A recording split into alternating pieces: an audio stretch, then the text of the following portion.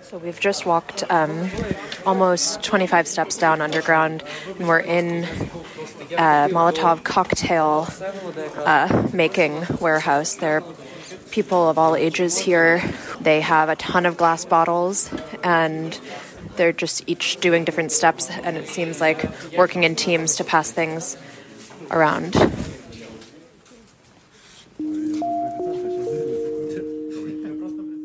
That's our colleague Siobhan O'Grady. She's reporting from an underground warehouse in Kyiv. And in this warehouse, just over a dozen regular people are making homemade explosives. Yes, of course. So what's your name? My name is Valery. And your last name? Valiev. So we're from the Washington Post newspaper. How old are you? 17. 17? Yes. Oh my God. Okay. And can you just tell us what's going on here? I mean, just describe. We are making Molotovs for Russian troops. Yes, so it's all I mean. For these Ukrainians, this feels like something that they can do to defend themselves and their city against the Russian invasion. The floor in this warehouse is covered in donated supplies, empty wine bottles, bits of styrofoam. These are the tools that they are using to assemble these explosives.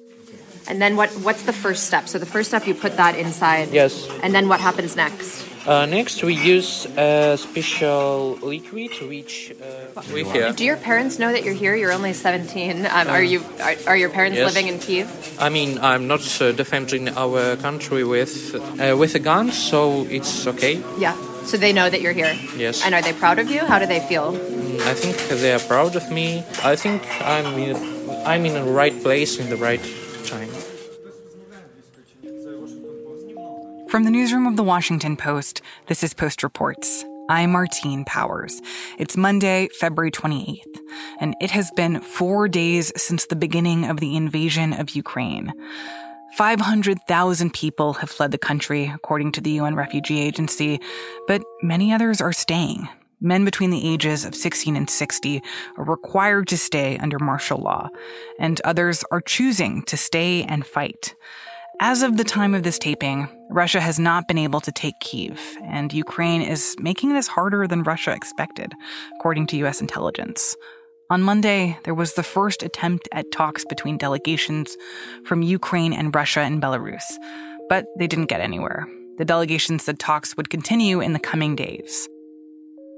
The U.S. and its European allies put into effect a sweeping set of sanctions aimed at crippling Russia's economy. The value of the Russian ruble has plunged, and people there are swarming ATMs to try to withdraw cash. Meanwhile, some of the heaviest fighting since the conflict began has been happening in Kharkiv.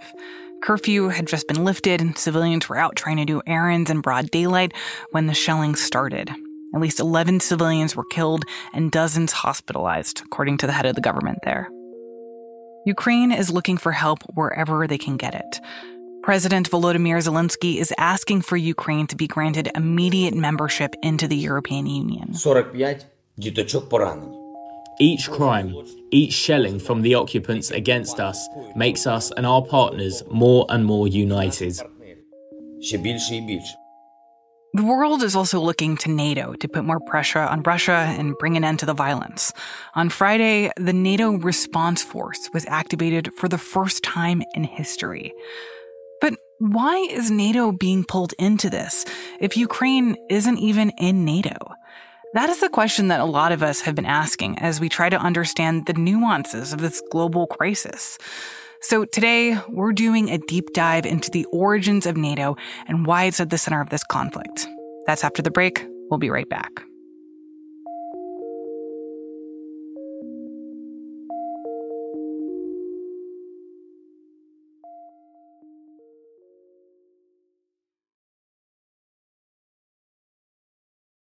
So Sarah, I want to ask you a question that I feel like I'm not allowed to ask because it's so dumb, or it feels like I'm dumb for asking it. But what is NATO? NATO is the North Atlantic Treaty Organization. Sarah Krebs is a professor of government law and public policy and director of the Tech Policy Lab at Cornell University. The seed that sort of sparked this whole conflict was a disagreement over NATO, this security organization that was founded after World War II in opposition to Soviet aggression. Ukraine wants to join NATO. Russia feels threatened by that. And now that puts NATO in this difficult spot. Because Ukraine isn't part of NATO. But if NATO allows Russia to take Ukraine, will Russian President Vladimir Putin really stop there? Or will this empower him to invade other countries? As NATO has watched while Russia invades Ukraine, it's raised so many questions about the relevance of NATO and its role in the world today. So we wanted to talk to Sarah to get a totally basic 101 on NATO. Why does it exist in the first place, how it's changed over time, and whether it will be able to withstand this aggression from Putin.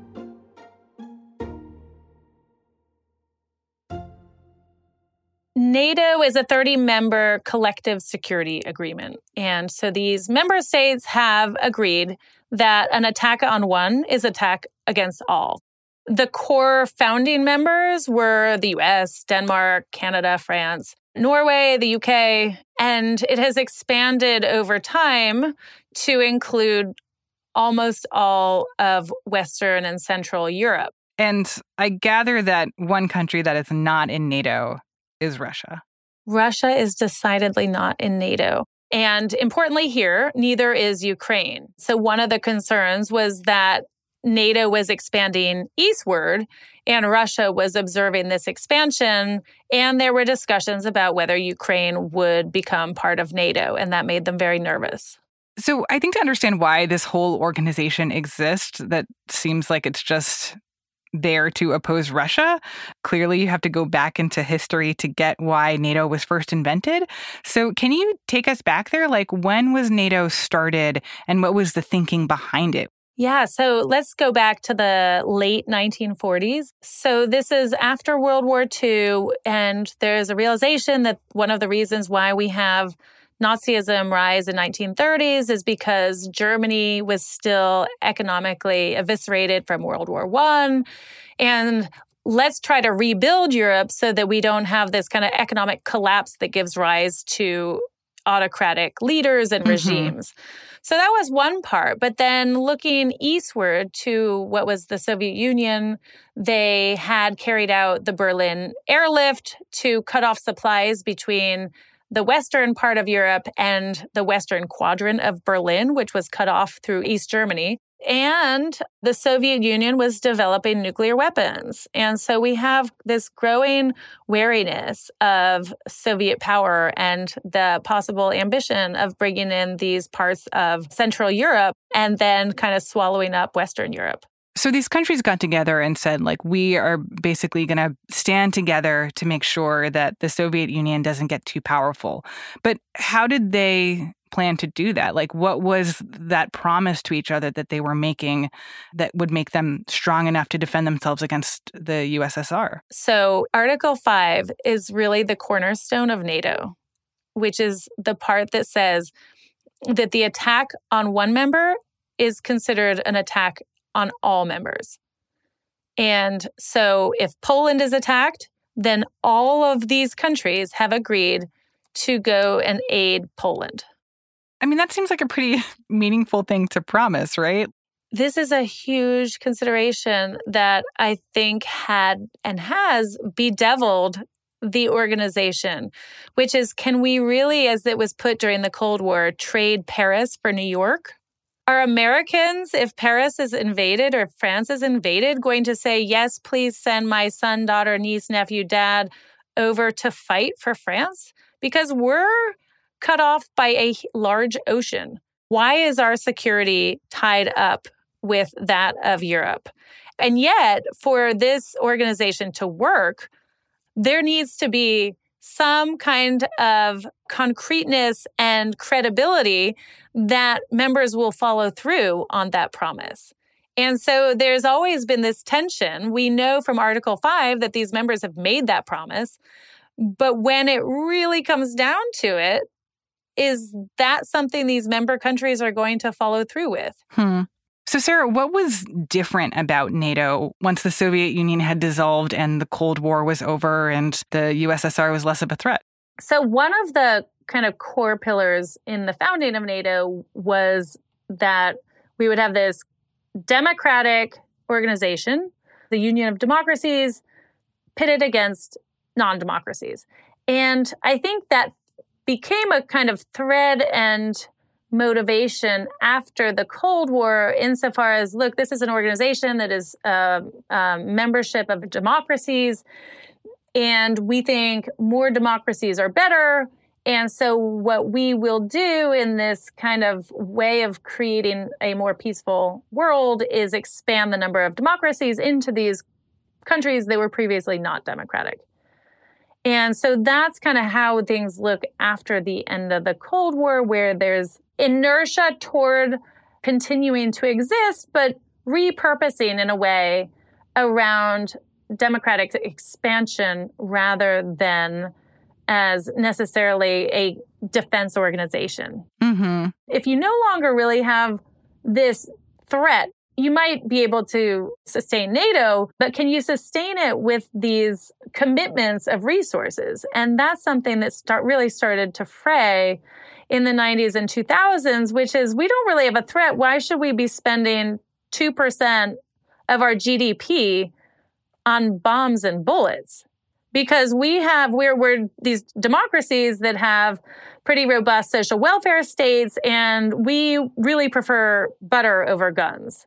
And so once that starts happening, you can see how this creates some tensions within the organization from the countries like the United States that are spending $700 billion a year on defense and the countries that aren't. Interesting. So that once the Soviet Union ceases to be so much of a threat, the calculus starts to change on the parts of the leaders of these member nations of NATO who are like, how much am I really willing to put at stake for this organization when I don't even think that it's that necessary anymore because we're not worried about the Soviet Union? Right, exactly. And then I think what also starts to happen as you go from 12 countries to, 15 to 20 to 30 is that you could start to think, well, if I don't pull my share, the other 29 will, and we'll be fine. Plus, if things really get heated and we've only spent 1.7% of our GDP, is the alliance really not going to come to our aid if we're attacked? I mean, that seems like a gamble that you might be willing to take as a member country and be thinking that the rest of these countries wouldn't then kind of hold your feet to the fire in that situation. More recently, you think about President Obama, President Trump, President Biden, how do they think about NATO and what have been their approaches to this organization? Trump was obviously quite bombastic in his criticism of the member states' contributions. But the spirit of what he was urging is something that had gone back for decades, which is that countries weren't spending as much as they needed to. And it was because they knew that the Americans were spending billions on defense and would be there to help them. Again, he just kind of took it to the next level. And I think that he certainly introduced some question about our commitments to these smaller countries if they were to be invaded. And I think that was the part that was quite destructive from kind of a credibility perspective, which is that you have this organization that you have the 30 members and they are all considered equal. So it's not like we'll help France, but not Montenegro. They're all the same. And so if one is attacked, that's the whole point of Article 5. It's an attack on all. I'm also just wondering, how often has that NATO pact of we're going to come to the defense of any country that's part of NATO, how often has that been used or employed? Only once. So the only time that Article 5 was invoked was after 9/11, when the U.S. was attacked. And NATO convened and invoked Article 5, which was the attack on the United States was an attack on all of NATO.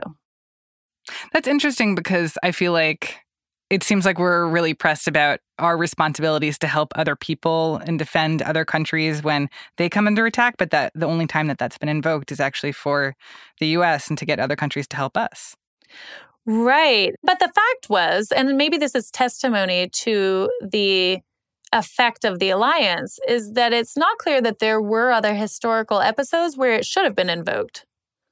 because there weren't incursions into these NATO countries besides that attack. So we're at this moment where, if I could boil it down, right, it seems like Ukraine really wanted to be in NATO. Russia really didn't want Ukraine to be in NATO. And now there's this question of what NATO will do now that Ukraine has been invaded. So can you talk a little bit about some of the issues that are brought up for NATO and this identity crisis of what is this organization responsible for when we watch a country being invaded by Russia? I think there is rightfully a lot of unease within these newer NATO countries now that used to be in that Soviet sphere of influence. So the Baltic countries, because I think the question is, again, there has been the question insinuated into the discourse, at least in prior administrations, would we really go to defend these countries? And I think what's worrisome about what we've seen from Putin is it's not clear where he's going to stop. And so I think the level of risk for NATO has increased exponentially in the last week or so. I also think this is a really interesting moment because, and correct me if I'm wrong, but at least to me it feels like we don't see big countries invade other big countries that often with the intention of being like, I just want your country to now become part of my country. That feels like a very old school, 1800s way of conducting global politics that you don't really see anymore. And I guess I wonder, what is the global risk to just NATO and NATO countries allowing Russia to say, yeah, we can just invade other countries and decide that they are no longer independent anymore. That's a thing that we can do unless you stop us. It's, again, a really great question and cause for concern because for the last several decades, countries just mostly respected these non-intervention norms and kind of this idea that countries were sovereign and shouldn't be intervened upon. So it's sort of one thing to conduct a peacekeeping operation, which is, I think, an interesting point that this, at some point, how Russia framed its intervention. It's a different move altogether to invade with the aim of actually holding on to the country. And I think that's where many people were surprised that this was just Russia kind of bluffing or posturing. And the fact that they actually went through with it and violated all of these non-intervention norms really was, I think, eye-opening and a concern that it's a harbinger of what it's willing and able to do going forward. And the fact that Putin also invoked, we are Russia, we are a nuclear power, is also cause for alarm. That's why it's really troubling and alarming from the perspective of NATO, because these are nuclear-armed countries. And so there's a limit to how much we can escalate. Because do you escalate against a country that has put you on notice that he has and is willing to use nuclear weapons? So it's been clear for a while now that there really is no interest in U.S. troops being sent to Ukraine to help Ukrainians defend themselves. And they're not a NATO country, so we don't have to do that. But theoretically, we do have to do that for other NATO countries that are bordering Ukraine. So, I mean, is that really on the table? Are we as a country committed to still acting out Article 5 and coming to the defense of these other countries if they were to get invaded by Russia next month? I think that's a great question, and one that has always been a question with NATO, which is, are we really willing to sacrifice our people to protect the Belgians? And I think as we've had kind of the generational turnover that did not grow up with the Soviet threat, I think that credibility is even more questionable. And as these countries have grown in number, it's even more questionable whether we would send our troops to defend these countries. On the other hand, I think what would have to happen is that we would need some real leadership to help the public understand what the issue is and explain the consequences of inaction. And I think that in some ways, Putin is sort of helping make that case, because I do think his rhetoric is coming across as a little bit unhinged. That threat of using nuclear weapons, I think, has gotten a lot of people's attention. One key thing about Russia is they have intercontinental ballistic missiles. They have hundreds or thousands of missiles that can hit Washington, D.C. And so I'm not suggesting that they're on the verge of doing that, but I think that they have to be kept contained. Because what I don't think anyone wants is for them to feel like they have a green light to go from Ukraine into other countries further west. What is surprising to a lot of people watching this is that Russia, A, wasn't bluffing, and B, has been involved militarily in all of Ukraine rather than just at the periphery, which I think was kind of the expectation. And so with that, it's hard not to watch that and think, if he's willing to send troops and occupy this entire country, who's next?